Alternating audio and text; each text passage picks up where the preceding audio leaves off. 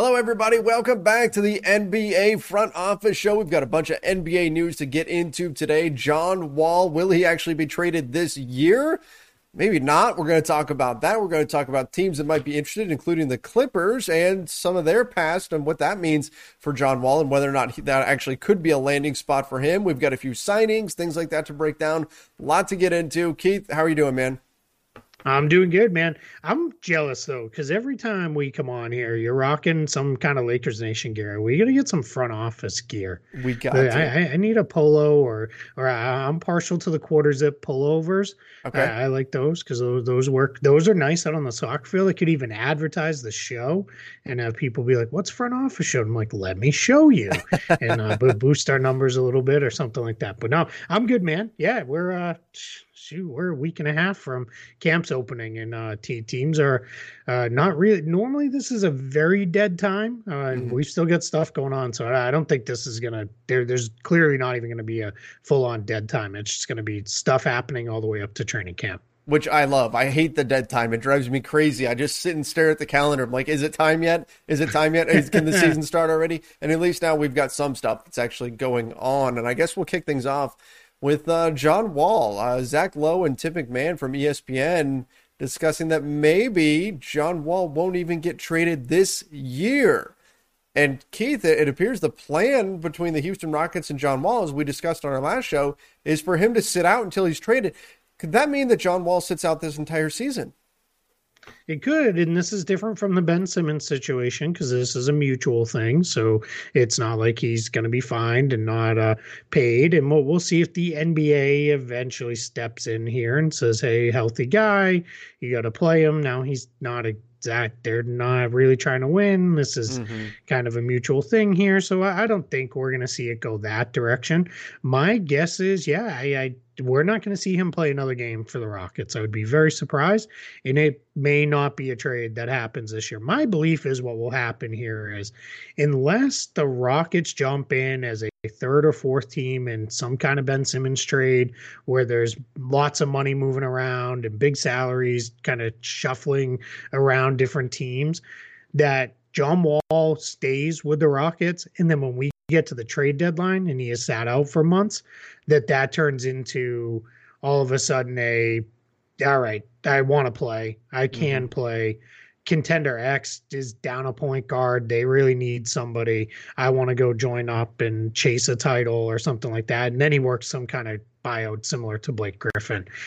That just seems to be the way it goes, because it's very easy for him and his reps to say no buyout right now. Then that's fair, and they shouldn't. There's no reason for them to take a buyout right now at this moment. Then by all accounts, he's going to continue to be there in the facility. He's been a really good teammate for the young guys and has been very helpful for them. So he's just right now the highest paid assistant coach in the entire NBA. Highest paid by quite a bit. In fact, contractually, look, I mean, he's got $44 million and change this season, player option next season for $47 million. And I think he's going to pick it up. Yeah, I would imagine he probably, although, we said the same thing about Chris Paul, so you never know, but it feels like, especially if he sits out the season, that pretty much guarantees that he's picking up that player option. I was a little bit surprised or taken aback by the notion that he could have to sit out the entire season, though, in order for this to get done. I do agree with you. I think that at some point, John Wall probably starts to want to really get back out on the floor, and maybe they come to a buyout or something like that. I just have a hard time trying to find a landing spot for him via trade for where a team's going to take on that salary. The Clippers have been mentioned as a team that maybe might want to go after him. I mean, they're you can argue that they still have a need at point guard. You can say, okay, they've got Eric Bledsoe, they've got Reggie Jackson, but would John Wall present an upgrade for them? They've got some salaries that they can stack up in order to try to get a deal done. But there was also a report, and this is again from Zach Lowe, that the Clippers were never that interested in Russell Westbrook. And in my mind, if you weren't very interested in Russell Westbrook, wouldn't it stand to reason that you also probably wouldn't have that much interest in John Wall? Yeah, Westbrook's a better player at this point than Wall is. I don't see Wall being a massive upgrade over what they have in LA already. I think Reggie Jackson is a really good fit there. I think Eric Bledsoe, just because if for no other reason his reliability has been better than John Wall has been. But yeah, I mean, if you're talking trading Eric Bledsoe, Luke Kennard, and another salary or two in there to go get John Wall, and then you feel good with, let's say with Serge Ibaka, because I think that number gets them there. If it was Bledsoe, Kennard, and Ibaka, and you feel like, all right, we'll just keep Harry Giles and Isaiah Hartenstein, and them with Zubac. We've got our front court handled, and we bring in Wall. Yeah, well, I mean, I think I would probably do that if I was the Clippers. I just don't think they're going to, and I don't know that Houston wants to take on 3 guys for him at this point. Yeah. They've got a little bit of a crowded roster already, and they're in a position where, yeah, they could probably take them on and just sort through and figure things out as they go here the rest of the way. But yeah, I just don't know that there's a match there. It feels like if this was a month ago at the start of the offseason, maybe it might have made more sense then, right, before they went and acquired Bledsoe. But now, as it stands, probably not. Probably just move on and bingo if you're the Clippers. Which, I mean, just creates an even bigger challenge when you look around the NBA. Find a landing spot for John Wall. It's not easy. Yeah, as we said when this news first broke, too, who needs a point guard right now? Very few teams. Yeah. I mean, look how hard it was for Dennis Schroeder to find a spot. True. And then it was ultimately Boston got him on, a steal of a contract for the kind of player he is. So, yeah, that's just becomes just if we just went strict basketball wise, you can't with a $44 million contract. But even if we did, how do you get there? It just there's not a lot of places that make sense. Did you see Dennis Schroeder on Instagram? I believe it was yesterday. I did. The joke about, go ahead and chime in with your fumbled the bag jokes and all that. Like, okay, all right. At least you can poke a little bit of fun at yourself. So I like that. As he sat in front of 2 cars that are worth more than my home. I know, right? Luggage, a ton of luggage that's probably also worth more than my home. That I assume is probably just filled with cash and goodies. Probably. So, I think good for him for having some fun with it. Interesting little note. This has no bearing on anything. Yesterday was his birthday, and he shares a birthday with Josh Richardson, another Celtics acquisition. So, birthday boys for fact. Boston yesterday. Yeah. All right. Our next thing up, we've got, Keith. So I've got in my notes here, Okafor to the Hawks, and my brain went Emeka Okafor. That's not a good thing. That's not a good thing. Jahlil Okafor lands with the Atlanta Hawks on a non-guaranteed deal. What do you think? Does he actually have a shot of sticking there, or is this more of just kind of a camp thing, and then you think he winds up getting cut?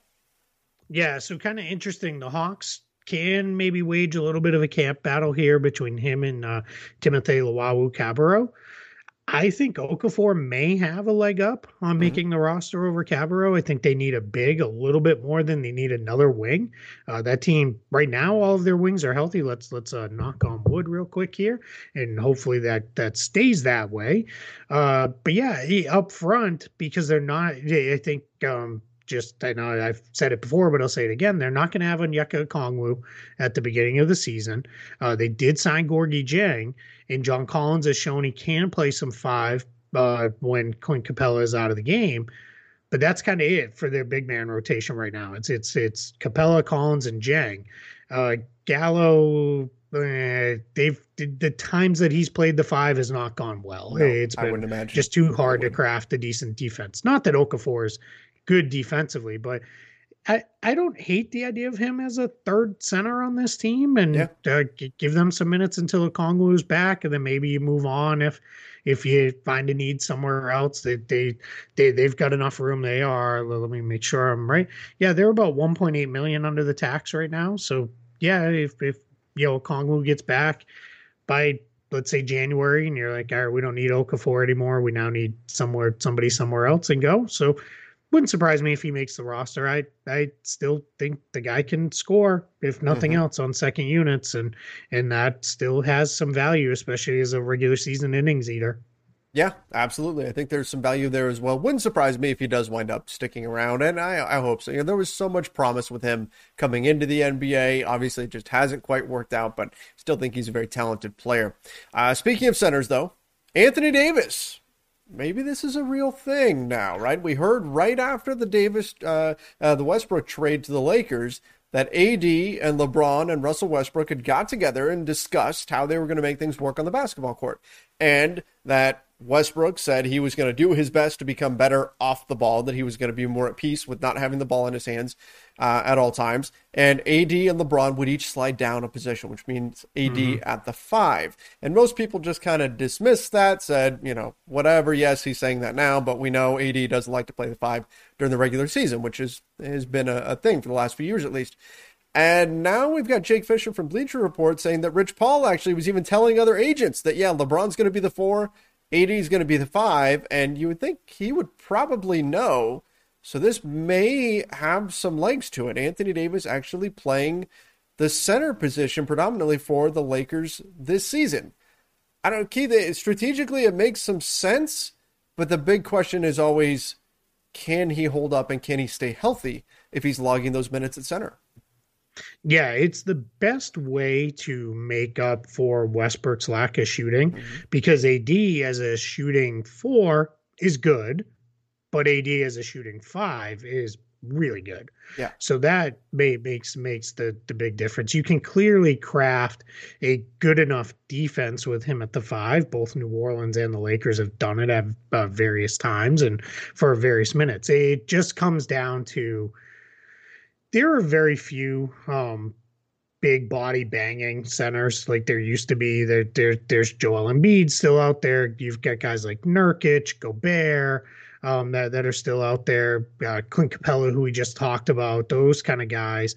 Maybe DeAndre Ayton a little bit inside that can put a shoulder in AD and move him around and those kind of things. So I think it's probably going to be one of those things that I would be surprised if he necessarily starts games there, but I think either Howard or Jordan comes in, they get that 5 minute or so to that first time out, then they're out, and then you see that each half, and then I think he plays a lot of 5 in the more meaningful minutes of games. And maybe when you're going against more of a stretch 5 guy or somebody who's a little bit smaller, like if you're going against Golden State and it's James Wiseman or which is opening Kevon night. Looney.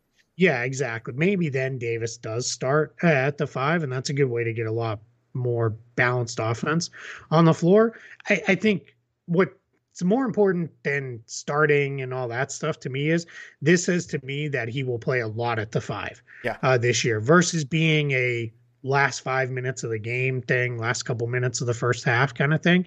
To me, if he's playing 10 to 15 minutes a night at the 5 of his probably about 35 minutes or so a night, that's pretty big for the Lakers because then you can build a lot more functional offensive rotations. What becomes kind of interesting there, though, is sounds great to bump Davis and James up a position to the 4 and the 5, but who then plays the 3 without getting really kind of small in your thing? Because Carmelo can't really play the 3 anymore. Do you go with is it Trevor Ariza, Kent Bazemore? I'm guessing. I think it'd be one of those Tucker, two. of course. Yeah. Probably gets in there and plays, but it's interesting if nothing else. It just becomes. Are you robbing Peter to pay Paul here? Are you really just kind of creating a whole one place to not create one somewhere else? So, but the good news is versatility of lineups is never a bad thing to have. And the Lakers have that more this year than I think they did last year, maybe even more than they did in the championship team as well. Well, and, the thing that gives this the ring of truth to me is when we are thinking about this theoretical or hypothetical discussion that was had between Westbrook, Davis, and LeBron about, okay, what are we all going to have to do in order to make this work and play together? I don't know why, but in my head, they're sitting around a campfire roasting marshmallows while they're having this talk. I have no idea why my brain goes there. I'm sure that is not what it looked like, but in any event, they're having this discussion, and if you're Russell Westbrook, you've got to concede, like, okay, hey, the ball's not going to be in my hands as much as I'm used to, as much as I would like, because LeBron and AD are going to have the ball too. But if you think back to what the Houston Rockets did, getting rid of Clint Capella in order to maximize the effectiveness of Russell Westbrook, and they did that so that you could have floor spacing, you could have guys drawing that big away from the rim, which then allowed Russ to just get to the basket pretty much whenever he wanted and not have that extra help there. The Lakers could have something, not exactly that you're not going to have a Mike D'Antoni offense or anything like that, but sure, if Russ is conceding that, okay, I'm not going to have the ball as much, Anthony Davis and LeBron conceding, okay, we'll move down a position, helps accommodate him. I think it helps him the most. So there's that give and take to that negotiation, if we want to call it that, that gives it a little bit of the ring of truth to me. Yeah, I definitely think we're going to see him at the 5 a lot more than we have the last couple of seasons. I just think the lineup or the roster construction almost demands it. And let's be honest, we don't even know how much Howard and Jordan have left Right. at this point. Dwight didn't look great at a lot of times with Philly last year. It's now maybe he's happier in LA. Whatever in the world happened with that situation where he tweeted he was coming back and then he wasn't, and then he didn't, and now he is back and all that stuff. So, maybe he's happier and that gives him a little bit more. Maybe DeAndre Jordan has more left than what we thought. But yeah, they're going to have to play AD at the 5. I continue to believe one of their open roster spots, maybe not now, but at some point it'll go to another 5 option by the time we get to the playoffs. And maybe somebody who could be a slight upgrade over Howard or Jordan late in the year and into the postseason. So we'll see where that goes. Yeah, I'd imagine that's something the Lakers would love to see happen. Nicely done. Well done. Isaiah Thomas. That would be fun. That would be. That would be kind of fun. And then talk about having some shooting on the floor, because the one thing Kevin Love can do is still space the floor with a shot. So, yeah. Could be a good time, but he's got to secure that buyout first. Isaiah Thomas working out for the Warriors, and he's worked out for not a few just teams. Moscow. Yeah, right. And he is, I'd love to see him wind up somewhere. I think he still has something left, something to prove in the NBA. He's not the guy that he once was or anything like that. But working out for the Warriors could be a nice home for him. I don't, whether it's the Warriors or somewhere else. I just want to see IT in the NBA somewhere. Agreed. Yeah, and I think this with the Warriors, what's happening here is this is probably on the Warriors side more of a, hey, let's check in. How does he look? Well, what does it look like? That team still doesn't really have a real backup point guard on their roster. Probably the closest thing is Chris Chiozza, who's on a 2-way contract. So we'll see, where they go. Their challenge is they don't have an open roster spot right now for IT. So that also becomes a little bit of an interesting thing. I mean, if we're struggling to find a home for John Wall, to play point guard, it's going to be a kind of hard to also find one for Isaiah Thomas. But the difference there is John Wall's coming in with the idea of going to play and play a lot, right, where IT, you could bring him in as kind of a, all right, hey, we're going to work up to this and get you built up to playing a lot more. So yeah, the money will be slightly different too. Yes. Yeah, that too.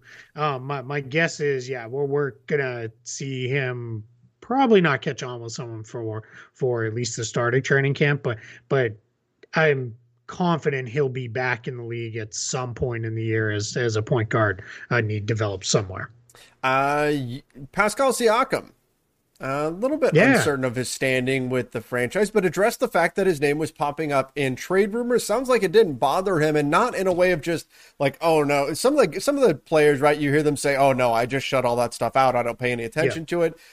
Are they? It's the biggest lie. I was going to say it's a lie. Yeah. They're usually lying when they say that, but you do get that response a lot. Oh no, I shut that stuff out. Siakam actually distinguished that, like, he heard it, but it was because it wasn't coming from like, hey, the Raptors want to trade him. It was more other teams wanting to acquire him, so that didn't bother him so much. Yeah, I highly encourage everybody go check out the article. I did a pretty wide-ranging article with Sopan Deb of the New York Times. They really got into a lot of different stuff. And on the trade rumor piece, he basically said, it was never that the Raptors told me they were looking to move me, and none of the rumors were that the Raptors were looking to move me. It was always teams liked me. And that's always a good thing, right? You want teams to like you and want you. I think the other part with him, which was maybe a little more interesting to me, was he was very candid that when he signed his extension, he didn't fully understand what his role was with the franchise. Was he resigning to be the team's franchise player? Then he spoke about how Kyle Lowry was still there, and he very rightly so called Kyle Lowry the greatest Raptor of all time. And then he was very open about just not fully understanding that, and how the communication wasn't always fully there the way they wanted it to be. But then he also spoke about how he's known Masai Ujiri for years, especially both of their involvements in Africa, in African basketball, and getting it to grow and those kind of things, and how he feels very comfortable there now. So my guess is this is a just it was not my guess. Let me rephrase that. This was really cool to see him be this candid. Yes. Like it was really neat to see a guy be this open and this honest about things, especially when he's under contract for a couple more years there to Toronto. It's not like he's on his way out the door or anything like that. Yeah, absolutely. There's a lot of times where usually you get this kind of a response out of either a rookie who hasn't been dealing with the media a lot, and so they say stuff that later on like comes back or whatever, or a veteran who is like they're at the end and they're kind of like whatever, I can say whatever I want at this point. What's anybody going to do to me? I'm on a veteran minimum, like that type of thing. Yeah. Usually the guys that are in Pascal Siakam's spot are not as candid, and I'm not saying that in a negative way. Like they have reason to be sort of careful with their words and all that. But it was just refreshing to hear somebody that was just so open about everything that he had to say and his relationship with the franchise and all of that. Not that anything came across negative, because I don't think that it did, but it was just kind of cool to hear him kind of, I don't know, let loose a little bit.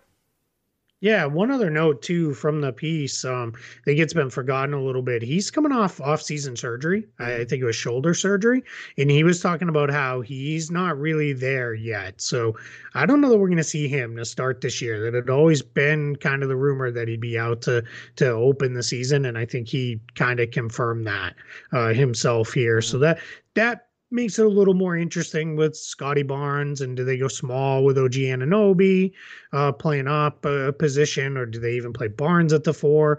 Does Precious Achiuwa work his way in there? Chris Boucher, could he play some 4, which is what he initially was thought to be in the NBA? So just something to keep an eye on there. Just Siakam may not be in there right away to start the year. Well, and speaking of the Raptors, we still aren't sure exactly what's going to happen with Goran Dragic, although it does feel more and more like he's going to be staying. I mean, the Dallas Mavericks now connected to Frank Ntilikina. Does that, maybe inform us a little bit that the Mavs are operating so they don't? I mean, that's been the rumored landing spot for Dragic, if he does get bought out by the Raptors, was to land in Dallas. But now Dallas is looking at Ntilikina. Does that then mean that the buyout thing is probably not happening? Yeah, I don't think the buyout thing is happening anyway. He kind of killed that early on. I think that was more of that Toronto-Miami deal happened miraculously as the second free agency opened. So that was just incredible how that was negotiated. They're so fast. Rapidly. It's amazing. I know. Unbelievable. Maybe it's because of Canada. Maybe they were, I don't know. They're not time zones ahead. They're like only the international date line. No, they're not on the date line. It's got to be, I don't know. Something crazy happened there. Something crazy happened there.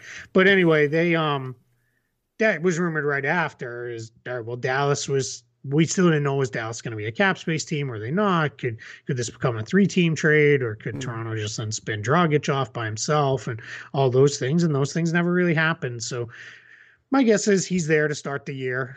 Probably plays there for up until the trade deadline. See if there's a trade that materializes. If not, then maybe they start talking buyout, and let's see where Toronto is at that point too. If they're competitive, maybe Dragic is, I'm good. I want to stay here, and let's keep pushing for a playoff spot or something like that. The Dallas side of things, very interesting. So Mark Stein, when Stein reports on stuff with the Mavs, it's pretty good. Yes, he's very tuned in with the Mavs. Yeah, you can take it to the bank with him. They don't have an open roster spot right now on their like 15-man roster for Frank Ntilikina. So that's got my eyebrows raised a little bit. Now they could waive a player and need a little bit of salary. That wouldn't be an issue, if they wanted to move on from Trey Burke or somebody like that towards the end of the bench. Even Moses Brown, he's only got a partially guaranteed contract, and he's like the sixth center of 6 centers on that roster right now. So, or this could just be a camp thing. Let's bring in Ntilikina. Let's get a look at him. Let's see where he's at. But I think that's interesting because if he can play, that's kind of a fun defensive-minded guy to put with Luka in the backcourt, and that gives you he would instantly be their best guard defender on that roster. And I think you need to start, how do I put it? You need to start managing your roster around Luka's limitations as a defender, more than maybe Dallas has in the last couple of seasons. But I think that's also, I think if you could pour truth serum into Dallas, they were better quicker than a lot of people maybe thought they would be. Yes. So you weren't necessarily going to start doing that until it was time, and now clearly it's time. So I like that landing spot for Ntilikina if it does come to fruition and he can stick there in Dallas. Yeah, I think it would be a good fit. And speaking of guard landing spots, Dante Exum sticking with the Houston Rockets, look pretty good playing for Australia, and now Yep. he's going to hang on in Houston, and we'll see. You know, there was so much hype on him coming into the NBA. I remember this was a big deal, him coming into the NBA draft. He never really hit in the NBA at this point, but still intriguing. Got the size and the handle and all that kind of stuff. So we'll see what he can do with the Houston Rockets. Plenty of opportunities there, but definitely a team in transition as well.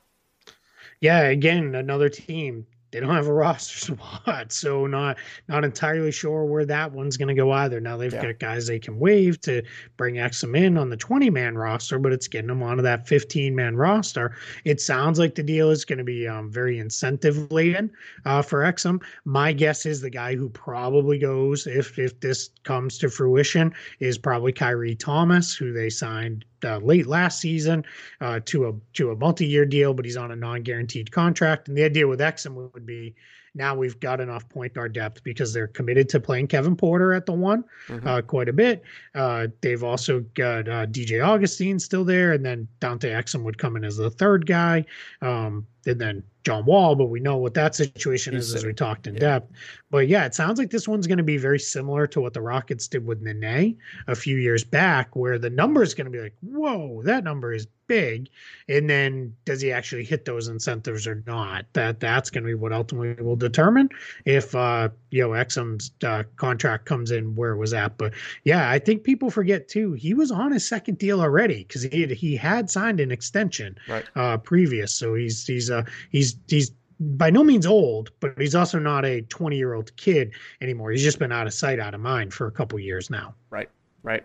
And lastly, jumping from Dante Exum's Olympic performance to Team USA. Looking like they're going to have a new coach before the start of the NBA season, fresh off of winning a gold medal. Do you have anybody in mind that you think would be a good candidate for Team USA at this point? Yeah, it was for a long time. The rumor was that it was going to be Brad Stevens was going to be the one who was going to take over Team USA. I think now in his new job, that's not going to be the case. But yeah, I wouldn't be surprised if it's Steve Kerr maybe gets elevated to that job. There's been some rumor of potentially maybe Jeff Van Gundy, who has coached Team USA through several of the qualifying cycles and was a big part of just getting the team into the Olympics because that was big and into the World Cup and those kind of things. But other names that were mentioned, guys who have USA basketball experience, Eric Spoelstra, Tom Thibodeau, Monty Williams, Nate McMillan, Doc Rivers, Lloyd Pierce, as well as Steve Kerr and Jeff Van Gundy. That was from Grant Hill. Mentioned so some of those things. Grant Hill is now in charge of USA Basketball. He took over for Jerry Colangelo and is running things. So he basically wants somebody who comes in, understands the regular season game, but can manage the guys. And that's always the hard part is managing all those egos because you get a whole bunch of guys who are superstars and some of them are going to play 5 minutes a game and sometimes maybe not even play at all, and that can be really hard. So it's we'll see where this goes, but it's it's a pretty good job if you can get it, I guess is the best way to put that. Yeah, and you know what I mean, you went through that list and I'm just thinking you can't go wrong. Like there's so like you could make an argument for any of those guys. Those are all great coaches. So the Team USA should be in good hands regardless of who they wind up going with. And hopefully they can continue finding success and continuing to grow the game around the world. Yeah. All right, let's rapid fire go through some camp signings and two-way signings. If any of these jump out and interrupt, and we'll hear your thoughts on those.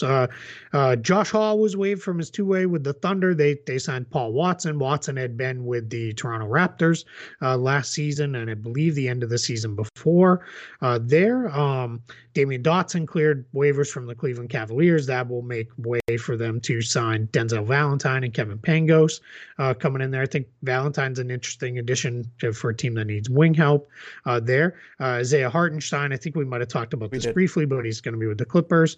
There, Derek Alston Jr. Is signed a camp deal with the Utah Jazz. Juwan Morgan is inked his camp deal with the Boston Celtics. Caleb Martin, one of the two Martin twins, he had been playing with the Charlotte Hornets for the first couple of years of his career. He is now going to be on a two-way contract with the Miami Heat. Jared Vanderbilt and Jordan McLaughlin both signed their contracts with the Minnesota Timberwolves. It also sounds like, as an aside for Minnesota, Leandro Bolmaro, who is a 2020 first-round pick of the Wolves, it does sound like he is going to come over. He was actually at the press conference where Minnesota brought in Patrick Beverly, and they had Vanderbilt and McLaughlin there and a whole bunch of other guys, which would seem to signal to me that if the deal's not done yet, it will be done soon. It's probably a bio and a FIBA clearance thing, if I had to guess. With that one, Justin Robinson, a smaller guard, he signed a two-way contract with the Milwaukee Bucks.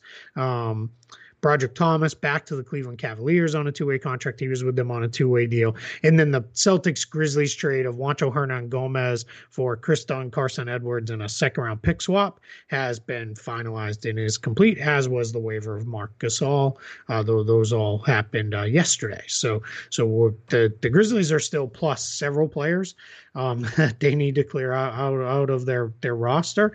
They're plus 4. Right now. I didn't realize it was, I was thinking it was 2 or 3. It's at 4. Yeah. Oh, Memphis. Yeah, plus 4. Yep. So there's that's a lot. They could make one of them pretty easy because they could Yves Pons could be converted into a two-way contract. My money is kind of there where that happens, but they're gonna have to cut 3 guys who were in the NBA last year. So we'll see. That the choices seem to kind of be down to Jarrett Culver, Sam Merrill, Chris Dunn, Carson Edwards, Daniel Oturu.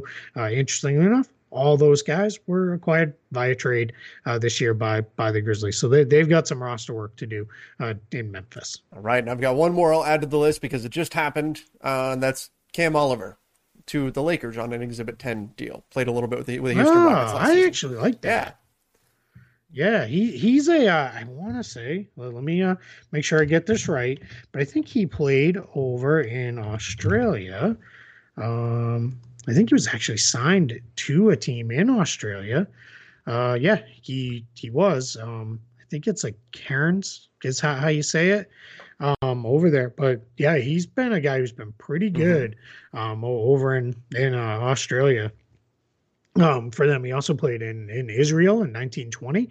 Total numbers in the 1920 season: 17.6 points per game, 9 rebounds per game, 1.6 blocks. Kind of an undersized 4-5 kind of guy, but he can also step out and shoot 36% in 1920. And then last year he played in Australia until he came to the NBA. He was putting up very similar numbers to the prior year. So I like that one for the Lakers. Not sure he makes the regular season roster. We'll see. But for a camp deal, that's pretty good. Yeah. Definitely an interesting player. And he did play in the Summer League this year. I think it was with the Warriors, I want to say, that he was with. But let's see. You are correct. There you go. So, it could be a good pickup there on an Exhibit 10 contract. But I think that's everything for now. Whipped right through those last That's ones. Right. Flew through all the guys that some of them, I'm sure for people listening, and even for me, some of them were could have been creative characters. I don't know. I promise I'm not going to do that to you. If I was going to do that, I'd do it and say that they were on the Lakers and then force you to like go do some research and those kind of things. I'm looking up these names and I'm like, this person doesn't exist. Come on. I love it. If anybody ever wants to spot check it, go to Real GM. You plug in their name right in the search and you'll find them. They'll all pull up. I would almost expect you to use like all Avengers names or something, but I think I would pick up on those. Like, yeah, I would hope. Be like, what? Clint Barton? He's a point guard. What? Yeah, no. Right. Maybe if I did like Chris Barton or something like that, or Steve Stark or something. Oh, I don't like. I'm putting ideas in your head. I don't like this. Yeah, now it might happen. Yeah, we're actually, once we get off the phone, we're gonna eat dinner and we're gonna watch episode 6 of What If. Oh, so I'm excited watched it last night. Pretty good one. Pretty good one. That's what I heard. One, that's for sure. I won't spoil anything. I'm excited. All right, perfect. I appreciate it. All right, everybody. If you wouldn't mind, help us out. Make sure you subscribe to the NBA Front Office YouTube channel here. I can barely even talk. I'm so Not Lakers Nation. I mean, subscribe. Yeah, subscribe to Lakers Nation as well. But subscribe right here to the NBA Front Office YouTube channel. Don't forget to turn on those notifications and, of course, like this video. Till next time, everybody. See ya and stay safe.